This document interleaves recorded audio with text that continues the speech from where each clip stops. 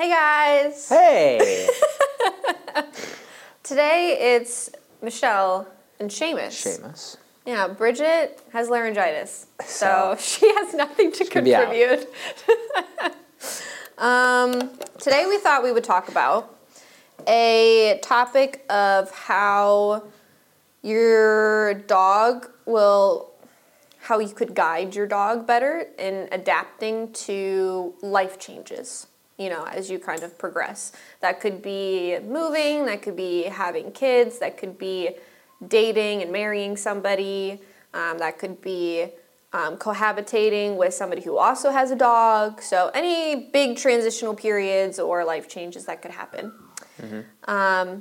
And we figured first we'd talk about why it's important to try to plan for those things and have kind of an idea of how and what your dog is going to need to be successful through those periods. Right. So, in terms of especially planning to have children and stuff, it's something that you can preemptively kind of get ahead of that and not make it a last minute kind of as we go kind of thing, like, I'm 9 months pregnant. Right. What do I do? Yes, let's try to do it now. Because obviously your hands are going to be very full, but you're going to be very busy and stuff. So having the time prior to having your child and everything is very important. So kind of working on small little things in terms of training, whether it be duration or just certain commands with on the walk if you're going to be working with the strollers and stuff like that, those are the first things that at least come to my mind, with kind of working on stuff prior to the baby. Yeah. But what do you think? Yeah, I definitely agree. I think the biggest key component to being successful in any of these situations is just training your dog as soon as you get it. Well, yeah, that's a fair point. Because I think like any of these situations in an ideal world, all of this stuff could either happen when you plan it, which would be ideal, right? You plan to move somewhere, you plan to have a child, you plan to cohabitate with someone, whatever. But there's also many circumstances where maybe this stuff just has to happen, like immediately. Yeah. So in that case, you do have a shorter time frame to try and prepare your dog for it. And if they're not even have a good foundation of training to begin with, then you're already kind of out of luck, or at least you're at a much bigger disadvantage. So I think that planning in advance, where I've had many clients come and they're like, we plan on having kids in like 5 years, so we wanted to train our dog now and get everything really under control so that by the time that rolled around, we were like smooth sailing, which I think is great.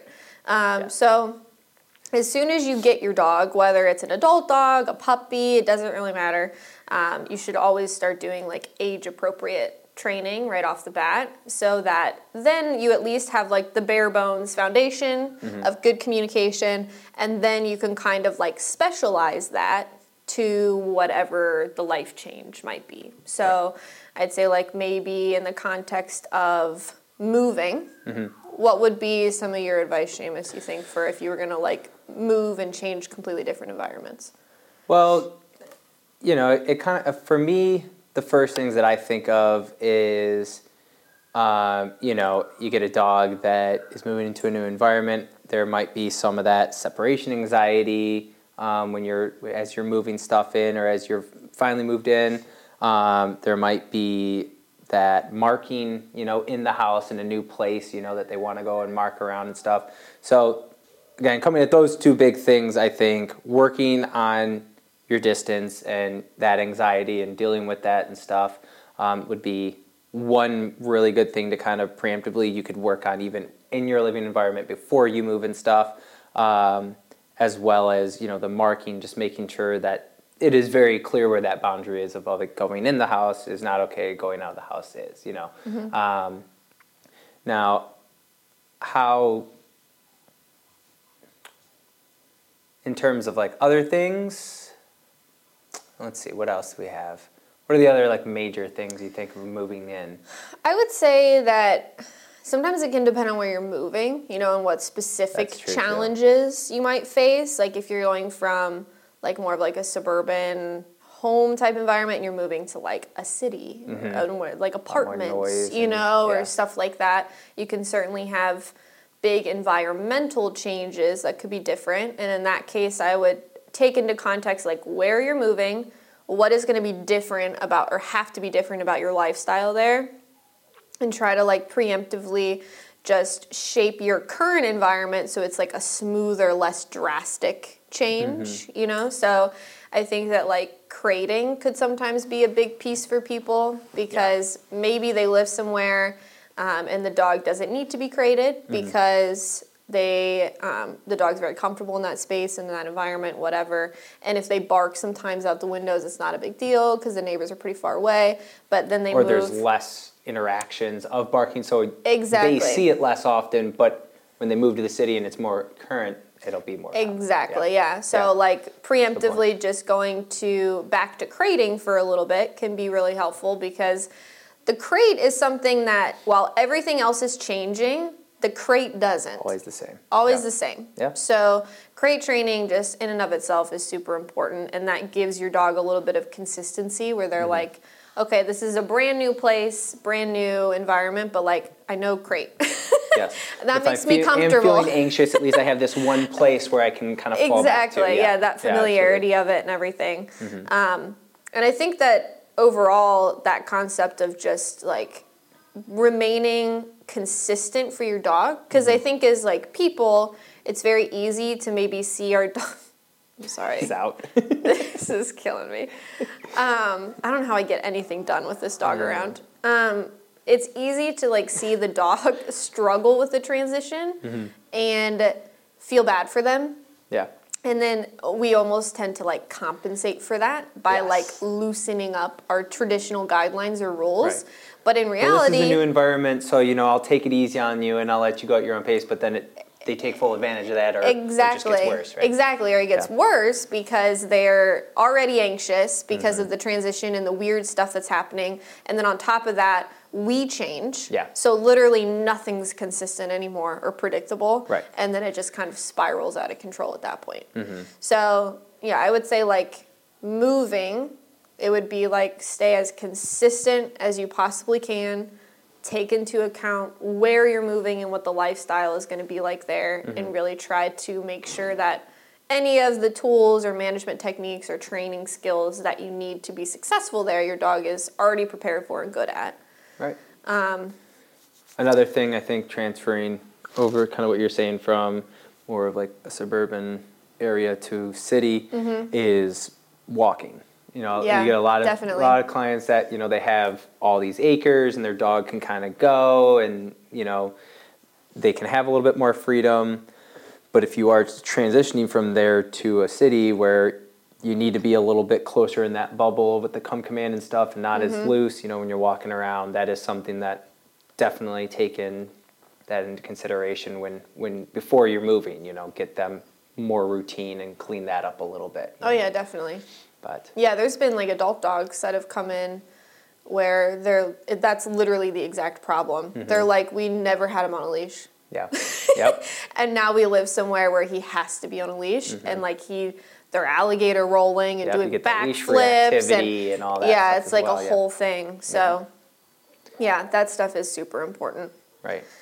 Something easy to look over, Oh, yeah, definitely. Because it's not a problem until it is. Exactly. Right. And I think then it can become a big problem. Yeah. Very quickly, Yeah. Yes. Yeah. What were some other big life changes? We could move to maybe a new relationship.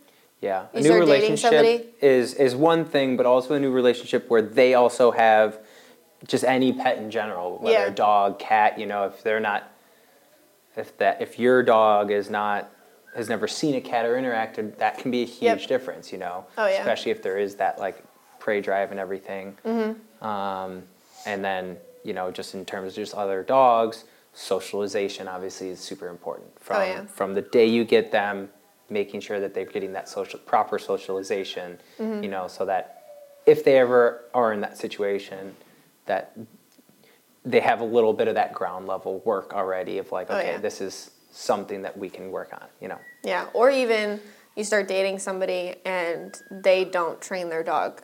Right. Or yeah. maybe they don't train your dog the way that you do, or all that stuff can kind of cause like turbulence in the relationship. Absolutely. So I would say like maybe we can start with the context of like you don't live together. You know, you're just dating at this point, and you want to be able to have your dogs hang out and, you know, stuff like that. I think that depending on your dog's personality, of course, every dog's going to be different, but I'd say like best case scenario, introductions should be done on more of like a neutral space. Yeah. So I would avoid, unless your dog historically has done totally fine with dogs coming into your home and stuff like that and they don't care, because there's some dogs like that. Yeah. But that can be an added element that makes it a little bit more testy. So neutral space, off leash, of course. If you don't have the ability to have like a fenced-in area that you feel comfortable, your dogs aren't off-leash trained, you can always do like long lines to simulate being off-leash, but you still have the control of the leash if you needed it. Right. Sometimes going for walks together and not even letting the dogs interact can be a really good one. I think that's a really good like first introduction where it's not this like hyped up, because I think a lot of people, you know, they know their dog well or whatever, but introducing to that new dog, they're like, okay, you know, like, let's go have them play, and then they have this huge rush, and that's where most of those fights start, is in that first couple seconds of interacting, you know, so I do think that the walking is really important, and it's just like, you know, if you are dating something or it's something good to do, you know, so I think that is really important for me personally, and then getting into the socialization, but no, I agree. And that kind of can come into play with like not rushing things. Right. And trying to like make your dogs like best friends right off the bat when, you know, that might not be the best thing. Which what you want to happen, but it, like you just said, it might not be the best thing. Did you and Mal get Sully after you were together? Did you get him together? Yeah. Okay. Because I had Lumos and Cash when I met Tom, and he had his two dogs, Barney and Blue, at the time. So we kind of did a similar thing where, and I had the added element where my dog Lumos is people and dog aggressive too. Yeah. So that added extra thing. So for our dogs, Lumos has always been a little bit more tolerant of dogs than new people, but it was a lot of walking, you know, just taking them out at the same time. Tom also did not train his dogs when I met him either. So there were all the variables there. Right. It was like 2 weeks into our relationship, I was like, I either need to train your dogs or I can't do this anymore. Yeah. It was too much. I obviously trained his dogs. But yeah, and we did kind of a similar thing. Kind of took it slow relatively. Did individual meetings. I think a big piece of that is so like I had multiple dogs, he had multiple dogs. It was not like all four of you, here you go. It was very much like we had one dog meet one dog, and then that dog meet the other dog, and then, you know, just one at a time constantly. And then it was like, okay, they're all doing pretty well together. Thankfully, his dogs were they were probably the nicest of all of them, you know, when it came to it. So they were pretty fine. And then over time, they just got more and more comfortable and everything too. So so you're just taking it slow and stuff. I think that's really important too. Yeah, especially I didn't even think about that, like multiple dogs in a household too. Yeah. You want to do that individually is really important. And there's a healthy balance of when the dogs do interact, knowing like what is okay with communication-wise and what you should let them kind of figure out on their own versus like what you need to step in with. And like, because like Barney, his like hound pit bull mix, and my dog Lumos, their first initial interaction was not ideal. But, like, nobody got hurt or anything, but Barney made a really silly decision where he immediately ran over to Lumos and just tried to mount him. And Lumos corrected him for it. Yeah. And we let it go because I was like, fair enough. Right. You know what I mean? If nobody takes it too far, that's fine, that's fine. And honestly, they're buddies now. But, like, that was, like, the initial thing, and Barney was like, crap. Guess I won't do that again. And in the same sense, you know, like, yeah, it probably wasn't his smartest idea, but it was something where he learned really quick that he's probably shouldn't do that again. You know? Yeah. Well, and Barney went to a lot of dog parks growing up, and he would do that all the time. Like, that was like his go-to move, was just to mount every single dog he met. So we kind of expected that he was going to try that. And again, this comes back to knowing your dogs in these situations. I knew that Lumos was not going to be okay with it, and he would correct him. And I was like, you know, if it turns into something where Barney doesn't take the correction well or whatever, then we'll have to intervene. And I set it up safely and everything. But thankfully, it was like Barney tried, Lumos corrected him, and then that was it. And it was over. But that's why it's, again, knowing your dogs, it's important to do that individually, because I think sometimes people can overthink, you know, and this is why dog parks are so scary sometimes, because, yeah, two dogs might be kind of starting stuff or whatever, and then they get in a fight, but all it takes is that, like, high-intense stimulation, and then every dog jumps in, right? And instead of dealing with 2 dogs, now you're dealing with 4 dogs, right? So it's something where it's like, you really, again, knowing your dog and being like, all right, well, this might be a trigger, and I feel like I get a lot of, like, clients and stuff that think about that in the sense of, once I kind of call them out, I'm like, okay, well, if you really think about it, you know what the triggers are, right? If you're on a walk and you know, like, okay, that bike is going to be that trigger, right? Whereas, like, that person just walking, that's fine, right? So it's like, okay, you can be a little bit more relaxed. But when you see that dog or that bike or that trigger, right, then it's something that we need to be more aware of that, right? Take advantage of those teaching moments. That being in a social, I think, is super important as well, you know. Well, and it's important to have those conversations up front, too. Like, actually, like, sit down and be like, okay, like, what's the extent of socialization that your dog has had? How much does mine have? How much do we really know about them? My dog, you know, like I did with Tom, I was like, he's like, Barney mounts everything, and I was like, Lumos hates that. So we're going to see what happens, you know? So that way, at least you're going into it very prepared. You both have a basic knowledge of your own dogs and a little bit of information about the other dog. And so neither of you are going to be taken off guard by, like, something crazy happening. And obviously, it's better safe than sorry. If you need to put a muzzle on, put a muzzle on. You know?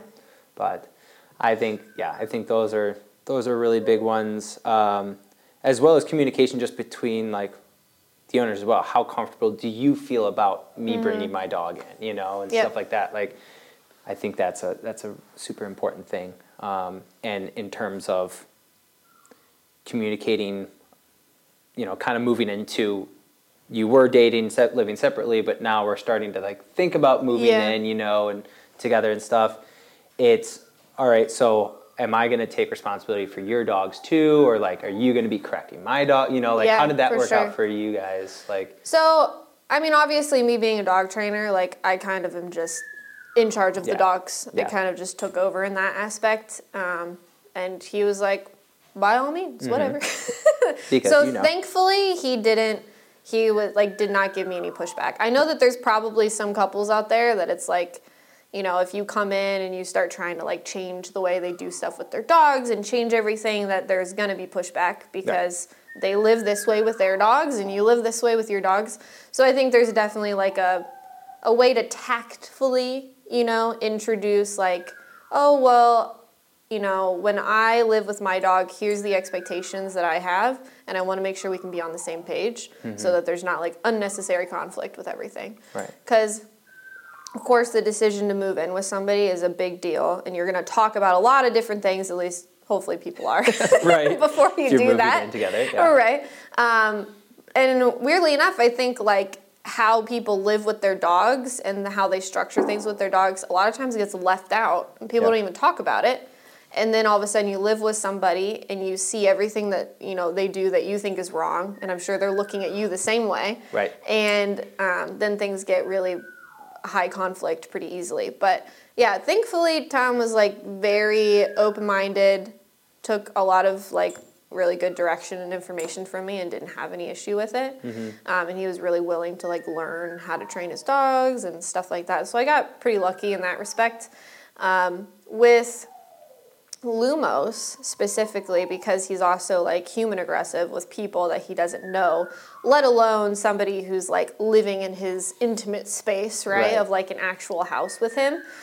One of the biggest things that I was happy that I did with him, even all the way up prior to meeting Tom, was I tried to live with him in the healthiest way possible, knowing that he had that really, really protective propensity about him. Yeah. Because I think what can happen is we live with our dogs single in a completely different way than we'd have to eventually live with them when we're in a relationship.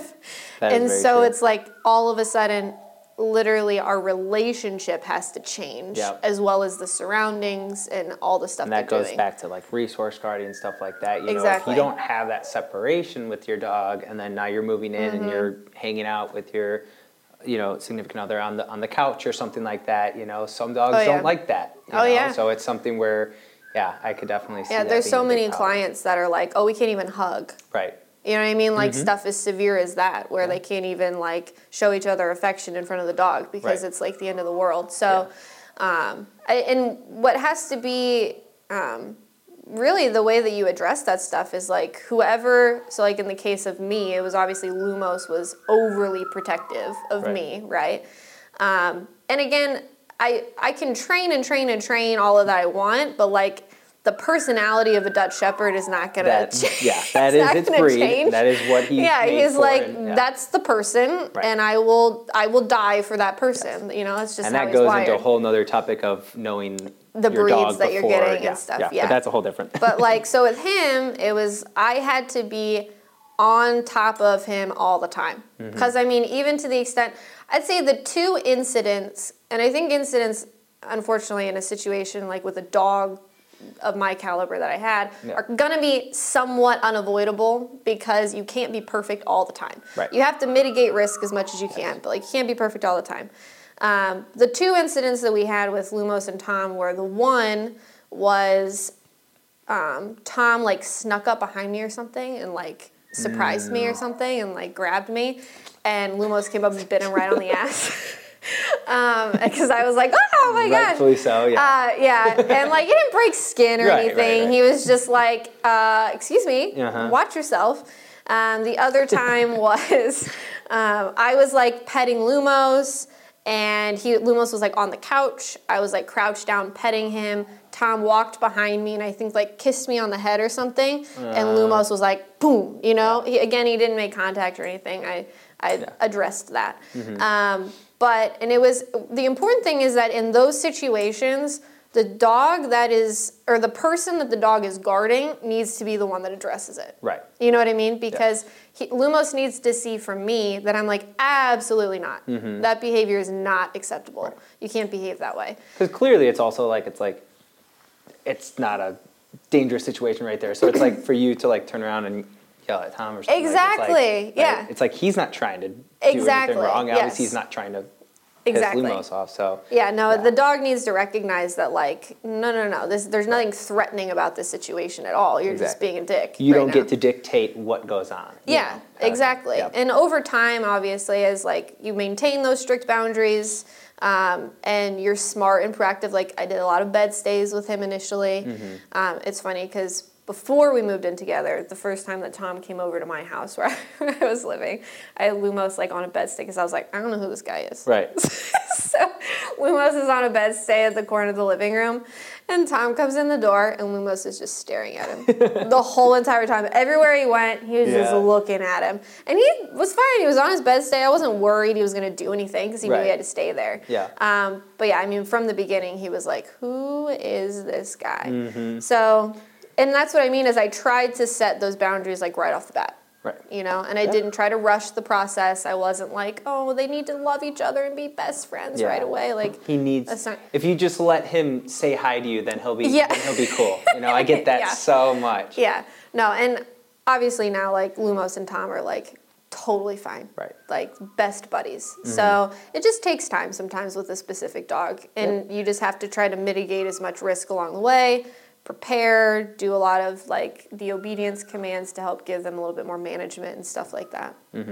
I think another thing that I see a little like quite often is, you know, there's sometimes you have one owner that is a little bit more productive or dedicated than another. Yeah. So that's why I was curious on how you guys kind of dealt with it, because if it's something, you know, in that situation of, you know, this is my significant other's dog, you know, and he does it this way or whatever, like, I don't know if I feel comfortable doing it that way or whatever, you know. So it's something that, again, having that communication between each other, like, is super important as well, right? Oh, yeah. If you don't feel comfortable correcting your dog or having them held on a bedstay or whatever, you have to have that communication with that, because it's something where it's like, if it's something where you need to do that, if you're home alone and whatever, you know, there has to be that, because then that gets into inconsistency, and then that can be really confusing for the dog as well. You know, so it's something I feel like you either have to be full in or full out. Well, and there's definitely something to be said too for, like, as weird as this may sound, you don't have to be responsible for the other person's dog if you don't think you're in a place to do that. Exactly. Like, it was like a big chunk of time where, like, thankfully Lumos could come to work with me, and I was able to keep him with me majority of the time. But if I ever wasn't home and I couldn't have Lumos with me, he was honestly just in a crate until I got home. Tom didn't really do anything with him, you know, stuff like that. Of course, we had the added element as well with Tom having a kid, so that was a whole nother piece of the puzzle. But like, I didn't have Tom do a lot with Lumos, because Lumos is not going to, while it's like he has layers to him. Yeah. It's like, just because he likes you and he tolerates you to a certain degree does not mean he's also going to take a correction from you or that he's going to take direction from you well either. Right. So it's like, while Lumos really liked Tom, if Tom had to handle him or correct him or have him out in public or took him on a walk and another dog ran up, like, there were so many scenarios in my head that I was like, that could go so wrong so fast. Yeah. Because Lumos is just such a specific type of dog, you know? So those are little things too, where it was like, until I really felt like the relationship that they had was to the point where Lumos would listen to Tom in a very high stretch situation, I didn't even have Tom do a lot with him, you know, because I didn't think it was that big of a deal. That's the tolerance and the respect, you know. Yes. It's like, I can tolerate you, but I don't. That doesn't mean I respect you completely, you know what I mean, or whatever. So I think that's really important as well. But so then that's another interesting kind of thing is with kids, you know, kind of going back to having the babies and stuff like that. Starting from the young age, you know, you first bring the baby home, whatever. You know, my biggest concern that I get from owners, I feel, is the jumping. You know, so that's one thing. You know, you should already be nipping out. Interest and stuff like that. You should already be like nipping that out, nipping that in the butt. Again, like you were saying, like right when you get that dog jumping, you should just, regardless of the size of the dog, you know, I think it's something.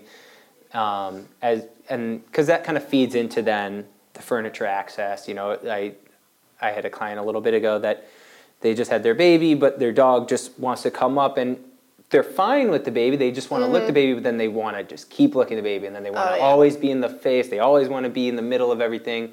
And that's where it's just like, again, your hands are full. You're so busy that you should not have to feel obligated to entertain that dog, right?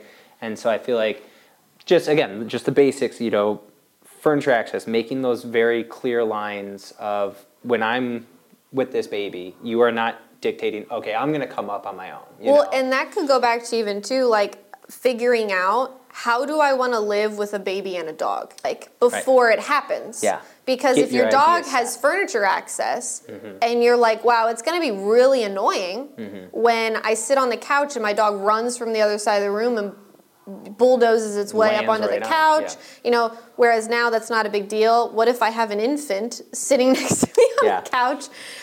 It's better to start removing couch privileges now and have 6 months to do that versus right now when you bring the baby home and you're like, oh crap, like, this needs to change immediately. Right.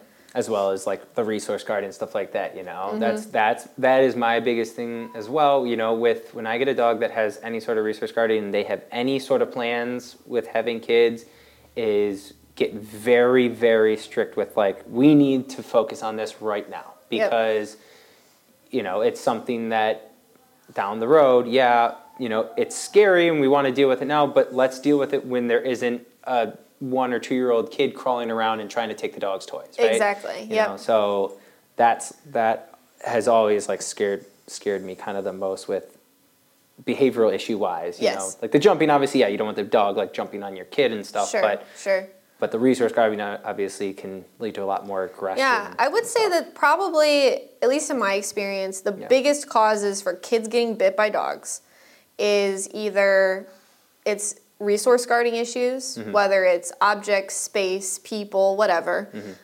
or the dog interacting, or the kid interacting inappropriately with the dog. Yeah. You know? Pulling at the hair. Exactly. And you have those rare cases where it's not either, and the dog is just an unsafe dog, you know, for them to have been around. And that's something you have to put in consideration too. You know, if you plan on having a kid and your dog's already bitten 3 people, you know, like.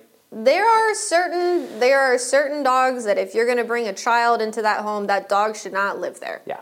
Honestly. And it's the hard pill to swallow, but it's very true. Yes. And there are certain situations where even in the case, this is a little bunny trail, we'll come back, but like maybe you have 2 dogs who don't get along well. Right. The last thing you need is a kid as collateral damage in the middle of that. You know, if that happens. So either that gets under control and it's very under control, or again, that might not be the best situation to have a kid. Right. So that could be a tough conversation to have. But all of that aside, I mean, with the resource guarding issues and the inappropriate interactions with the dogs, you kind of have to know, again, it comes back to just really knowing your dog. So all of my dogs, at this point now we have 4, have like different tolerance levels with kids. So like I would say Barney probably has the highest tolerance level. His whole life he's just been phenomenal with children. He's gonna be 15 this year. Oh wow! He's an old man now, but so he's he is that rare dog that they could literally, honestly do anything to him, and he's probably never gonna bite. Yeah. And again, I say that lightly because if it has teeth, it could bite. But truly, like before I met my husband, he wasn't the greatest, you know, about how Owen interacted with some of the dogs. So. Yeah. He's obviously, since we've made a lot of changes with that, and Owen didn't know any better, he was a little guy. Right. But thankfully, again, the dogs he was with were just phenomenal with kids. You know, their tolerance level was huge. So that's Barney. And then I'd say the next one would probably be Cash. Cash is another one. His tolerance level is very high, and if he does get uncomfortable, he's either going to, he'll probably growl. He'll slightly growl. Yeah. If he feels like he can't get away. His first option would be to walk away. If he's uncomfortable, he's going to get up and he's going to leave. If he's put in a position where he feels like he can't get away, then he'll growl. And then it becomes my job to somehow, obviously I would catch it before the growl happens, but it becomes my job to intervene and make sure that he doesn't feel like he has to escalate even further because he's like, no one's listening to me. The flight option is completely gone, so now I have to resort to the fight. Exactly, yes. And for Cash, when I say like, when times that he would get upset, and this is important too, is there's a line that you need to understand of like, what is an appropriate response from a dog, right? Where they're upset by a kid's interactions with them and what isn't okay. So like a dog being uncomfortable and growling and snapping and going out of their way to be nasty to a kid just because the kid is existing near them, never okay. Cash's issues are like he doesn't like to be hugged. He doesn't like to have people lay on him. He doesn't like stuff like that. So he's totally fine with kids. They can run around. They can do all that crazy stuff. But as soon as they start like getting into his close, intimate space, he's like, no, I don't like this. So again, if he can avoid it, he will. If he can't, he'll just growl. I would say Snoop's probably next, where he honestly just tries to avoid kids altogether. Yeah. Like if he can get to know them, like he loves Elf. Yeah. Obviously he loves my stepson, and stuff like that. So he once he gets to know them, he's super fine. And it's not like he's even scared of them. He's just like, I'd rather not. He's over it. Yeah. Exactly. Yeah. He just avoids. And then Lumos, obviously, I'd say has the lowest tolerance for young kids, where he just, if he doesn't, again, he just doesn't like most people in general. But with kids especially, fast movements, loud noises, everything is like sudden and by surprise. So for him, if the kid is not a permanent fixture in my life, and honestly, this is kind of a rule for all of my dogs anyways, but especially dogs with a lower threshold for kid nonsense. If the kid is not a permanent fixture, then they just don't need to be around the dog. Right. There's no need for that. That's my thing. No. Too is, that's why the bed stay duration and stuff like that when guests are coming over, or like, during the holidays, you'll have, all the nieces and nephews and stuff over like that.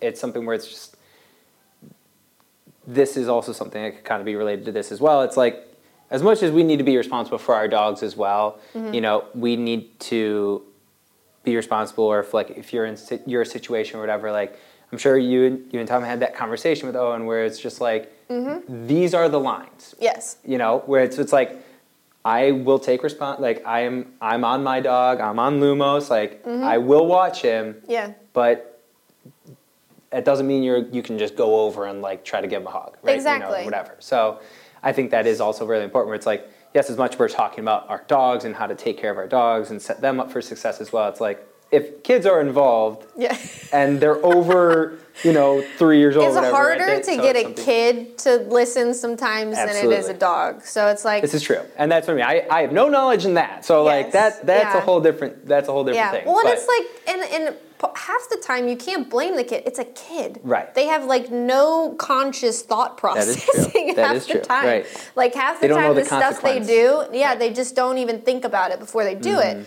So it's up to us to have a balance of like a place where they feel safe, and it's not like a drastic consequence if they make an innocent mistake. Right. You know what I mean? So it's like, that's why I would never put a kid around Lumos who doesn't have the cognitive ability to control themselves, because it's not like a kid who runs up and is like, doggy deserves to get nailed in the face. Right. Like, exactly. No, that's not really fair.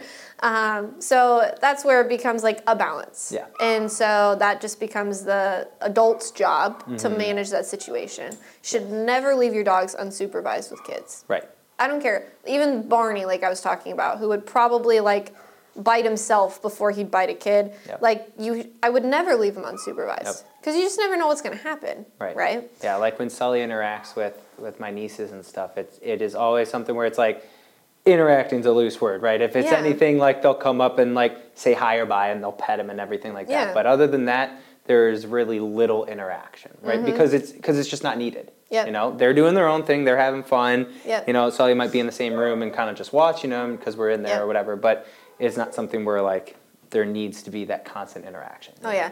And bed stays, like we were talking about, are a lot of times even younger-ish kids, when they can start grasping concepts and ideas and boundaries a little bit better, a bed stay can be great, where it's like, if the dog is on the bed, don't touch him. Yep. That's a very clear line. It's a very set boundary for the dog and for the kid. Exactly, yeah. So they can coexist together, and the dog gets a break. Sometimes they just get annoyed. Even the most tolerant dog, sometimes they just need a break. Right. They don't want to be around the kids anymore. Again, the loud noises, fast movements, it's so stimulating, it can be so exhausting. Exactly. And just like being people, you get to that point. You can take a lot, but if it's so consistent, then you just need a break. Point. Yep. Yeah, and so that's part of it. I would say there was another one where, unfortunately, my stepson had gotten bit by a neighbor's dog. Was an incident over resource guarding.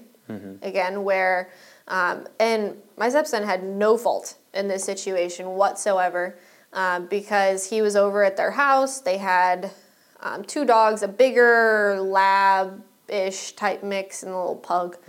And he'd been over there many, many times without incident, and everything was fine. And then the one day, and he ignored the dogs, and that's kind of how I've tried to work with him as he's gotten older, is just like, ignore dogs. Right. They're not a big deal. If you want to pet a dog, pet our dogs. Yeah. You don't need to pet everybody else's dogs. Right. I don't know those dogs. And that's another way to keep your kids safe. Just don't let them pet random dogs. Yeah. Even if the owners say that they're nice, they're probably not nice. Yeah. Assume they're all mean. Right. And so all it takes is one ear tug. Exactly, right? And so I guess he had asked, like, hey, can I pet your pug? Because the pug was like, hey, hi, hello. And they were like, yeah, that's fine. And so he starts petting him, and the lab mix comes out of nowhere and just attacks him. Bit him multiple times on his back, on his arm, everything. you can imagine my response to this. Oh yeah. That situation.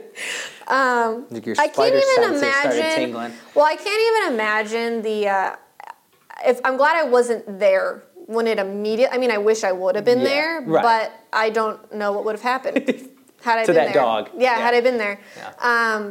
But and the parents knew I was a dog trainer too, so I can only imagine what was going through their head when they're having to walk down to my house and be like, "This is what happened." Yeah. And that's another situation where my first question to them was, "Why in the hell is this dog around children?" Yeah. Like, and I asked her, I was like, "How many times has this dog done this?" She's like, "Well, he does resource guard. We just never thought it would be over the other dog and blah blah blah." And I said, so you know those triggers. Again, going back to it's just like you know those, it's a thing. And that was, I think, a very like earth-shattering, I'm hoping, wake-up call for them of how quickly things can go terribly wrong. Right. And, you know, if you know you have a dog that has certain issues, how risky it is to have them around children, to put them in those compromising positions, because, I mean, dogs biting kids, that's a big deal. That is. Legally, that can be a really big deal. Right. Thankfully. Not to mention life-threatening for both. Absolutely. The dog and the kid, you know what I mean? So. Absolutely. So, thankfully, I mean, he definitely had some puncture wounds and stuff. Thankfully, it wasn't too extensive. But, I mean, he even had a sweatshirt on and a T-shirt, and it still punctured through all of that. Yeah. It was wild. But those are, and it's unfortunate because he's been slightly nervous with dogs ever since. Yeah. And I don't blame him. Yeah. You know? And I think that's just part of being responsible, is recognizing that, like, while you love your dog, and maybe you don't want to crate them because you feel bad, or maybe you don't want to train them because it makes you feel bad to have to correct them, or maybe this because it makes you feel bad, you can literally alter somebody else's entire experience through life. Yep. And create fear in somebody else because you just felt bad. Because you didn't look it. Yep. Yeah, because you didn't want to take the time and the energy to train your dog properly. You know? Yep. It's just a shame. And that's why training your dog as soon as possible to prevent these things from happening, because you never know when it will, you know, or it's hard to say when it will sometimes, you know, is super important. So. You just have to try to be, and shit happens, mistakes happen, I get it. But if you have the knowledge that your dog has issues and you don't do anything about it, then that's a shame. Right. You know, you should definitely be trying to fix those things. Yep. And even if they don't have the issues, it's something good to still get on them and make sure that hopefully it won't become an issue. Right. Yeah, exactly. Absolutely. You know, there's one thing that I've noticed from working here is that, you know, I've become a lot better with just noticing the small things that can lead into the bigger things. You know, and I think that I have become a lot quicker to realize it because I've worked here and stuff, and I've been able to work through it. So I've seen a lot of other different interactions in that situations and stuff. But that's also something where, you know, obviously if you are having any sort of issues, reach out to a professional then. Yes. You know, get their opinion, you know, and so that way you can get ahead of that curve. Because I think that's another big thing why you want to train your dog as soon as possible, is because you might not notice the major benefits that you are doing for the future in the moment of it, but if you can be consistent about it, then it will help you so much more in the future. You know? Oh yeah, absolutely. And I think another piece of it, honestly, and this is going to be a very hot topic I'm about to push on. Let's hear it. A little bit of an unpopular opinion, is that I think we need to stop shaming people for rehoming their dogs. Yes. Or returning dogs to shelters, or doing things like that. Because, and here's the thing, I'm not talking about because they piss on the floor and you don't want to potty train them, or you don't put the time and energy into it, or they jump up or whatever, you know. Because it's your fault. Yeah, like things that obviously are easily fixed with just a little bit of dedication and energy, versus like personality parts of the dog that are not going to change. I think it's a lot of the reasons why we have so many unfortunate situations where a dog does something unspeakable is because people are shamed into feeling like they can't ever get rid of their dog. You know what I mean? It's like everyone creates such a bad stigma around like, oh, I couldn't believe that. Imagine just dropping your dog off at a shelter. Right. Or imagine just having a kid and then rehoming your dog because you don't want your dog anymore. You know, stuff like that where it's like, you don't know the situation, you don't know the dog, you don't know these people. Like, that was probably the hardest mistake or decision that they ever had to make, you know? And I think that if we just stopped shaming people when a dog doesn't fit their lifestyle, you know? Because ultimately, people have to come first. Exactly. The children have to come first. I hope the owner or the parents would be like, yes, this dog has to go instead of like, you know, because of this kid or whatever, you know, so. Yeah, so it's like, and again, I'm not saying things that could obviously be mitigated with just some training. Right. But like, again, I think if you get to a point where you're like getting rid of your dog, it's probably because you've exhausted all your options. Like you've tried pretty much everything and it's just unsafe. Yes. Or whatever it might be, you know?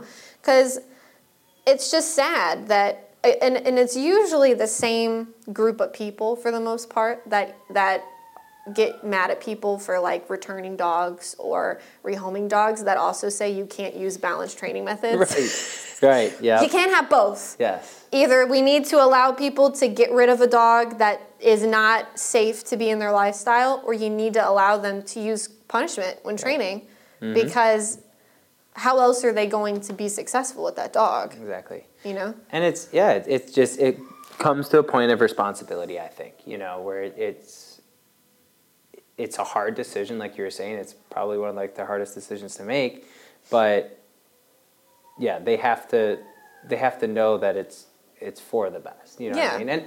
And again, yeah, like if you're doing all you can, you know, I think I agree with you. I think that it shouldn't be the first option, you know, obviously, but it shouldn't also be completely off the table either. Exactly. You know? Because then, and that's where like the whole shaming thing comes in, you know, where it's like a lot of people just don't even see it as an option. They just completely shut that option off. It is like they have to live with it, whether that means the the dog just lives in the crate its whole life or whatever. Yeah, because you have to think about quality of life with stuff too, you know, and it's a whole thing.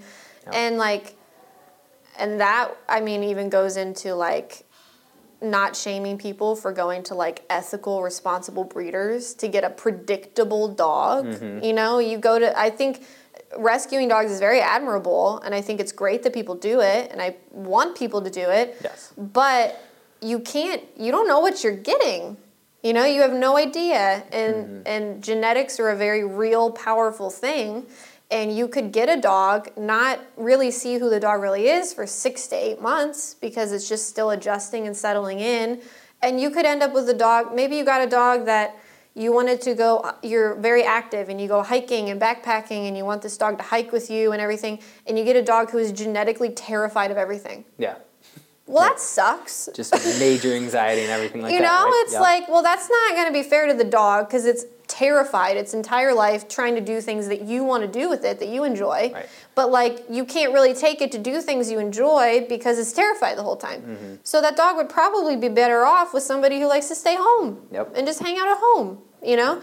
So I think even in situations like that where it's like, it's just not a good fit for you. Right. You know, I just don't think people should get shamed for trying to find a dog that they can enrich the dog's life because they enjoy doing the same things together. I agree. You know? Yep. But beyond that, we went far away from the kid topic. Yeah, we did. But that's all right. That was still a good topic to address, though. Yes. Going back to the responsibilities. Yes, but, right? yeah, it's... is there anything else? What other big life changes? I mean, we hit, like, moving, we hit relationships, we hit babies and kids. What would you say about, like, kind of going back to the moving, like, more long-distance moving, you know, where you have to go, like, across state lines or something with the actual driving part or traveling part? What would you say for that, you know? I would say if it's possible to travel with your dog in a crate. Yeah, okay. I have my dogs in a crate all the time, no matter what in the car, just because it's the safest option. Yep. There's varying levels of things you can do when you travel with your dog in the crate, but or in the car, but crating is definitely the safest because they're contained. They're not going to be a projectile. If unfortunately something happens. Exactly, So I would definitely use the crate because, again, it's just that piece of familiarity for them. Mm-hmm. They're like, crate, I get that, I understand it. Yep. If you can't do the crate because maybe your dog's just too big and your vehicle isn't going to fit it or whatever the situation is, you can always get, like, those harnesses that you hook into the seatbelt so they're a little bit safer. And, again, if your dog is good in the car and doesn't have a lot of anxiety, perfect. If your dog is stressed out in the car and does have a lot of anxiety, I typically have people just give them either like a sit or a down command and just hold them accountable for that. Just so that way they have something to focus on and they're not doing like the panting and the pacing and popping all around and doing all that kind of stuff. Yeah, that's fair. Yeah, I've just never had to travel anything that long, far. So I've never, so I was curious. Crating, obviously. Yeah, crating is a good option. Just makes them feel a little more safe and comfortable and everything. And then when you would get to the new environment, I think one thing we didn't maybe touch on was just like really being like overly strict with your boundaries in the new house. And because I know that like, obviously when you've lived somewhere a long time, you've been able to kind of like, you know, fix little boundaries here and there over time to get your dog to where, like, they function very well in your house.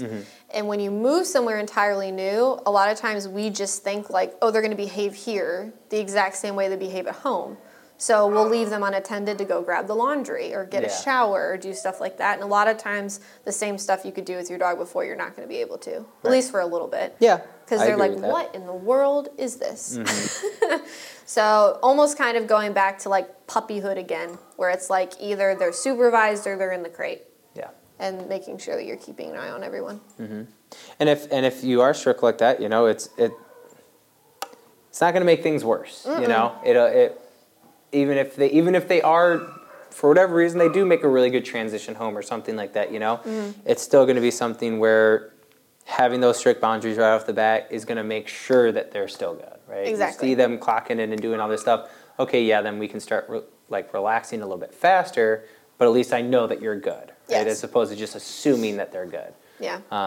Because that's my again, going back to my biggest thing was the marking. I know that seems to be kind of a problem some dogs, sometimes. Where they just they get back or whatever, they're anxious and they're in a new place, so they get scared and pee, or they mark and pee, or whatever, and that's more of just an annoyance thing rather than an issue, I guess, but still just something to, again, keep a close eye on them in that situation. Yeah. But so really, I think, to sum it all up, yes, regardless of what the life transition is, ideally you train your dog before any of these things are happening. Get ahead of the curve. Ideally, you're able to plan a reasonable amount of time and start shifting things maybe in your current lifestyle with your dog to help the transition be more smoothly once you do make that big change. And then, I don't know, just be responsible. Yeah. Know your dog. Know your dog. Yep. Know your dog. Try your best. Right. And ask for help if you need it. Yeah, exactly. Yeah, seek professional training help if you're not really sure how to go about doing things. Yeah. I think those are really good.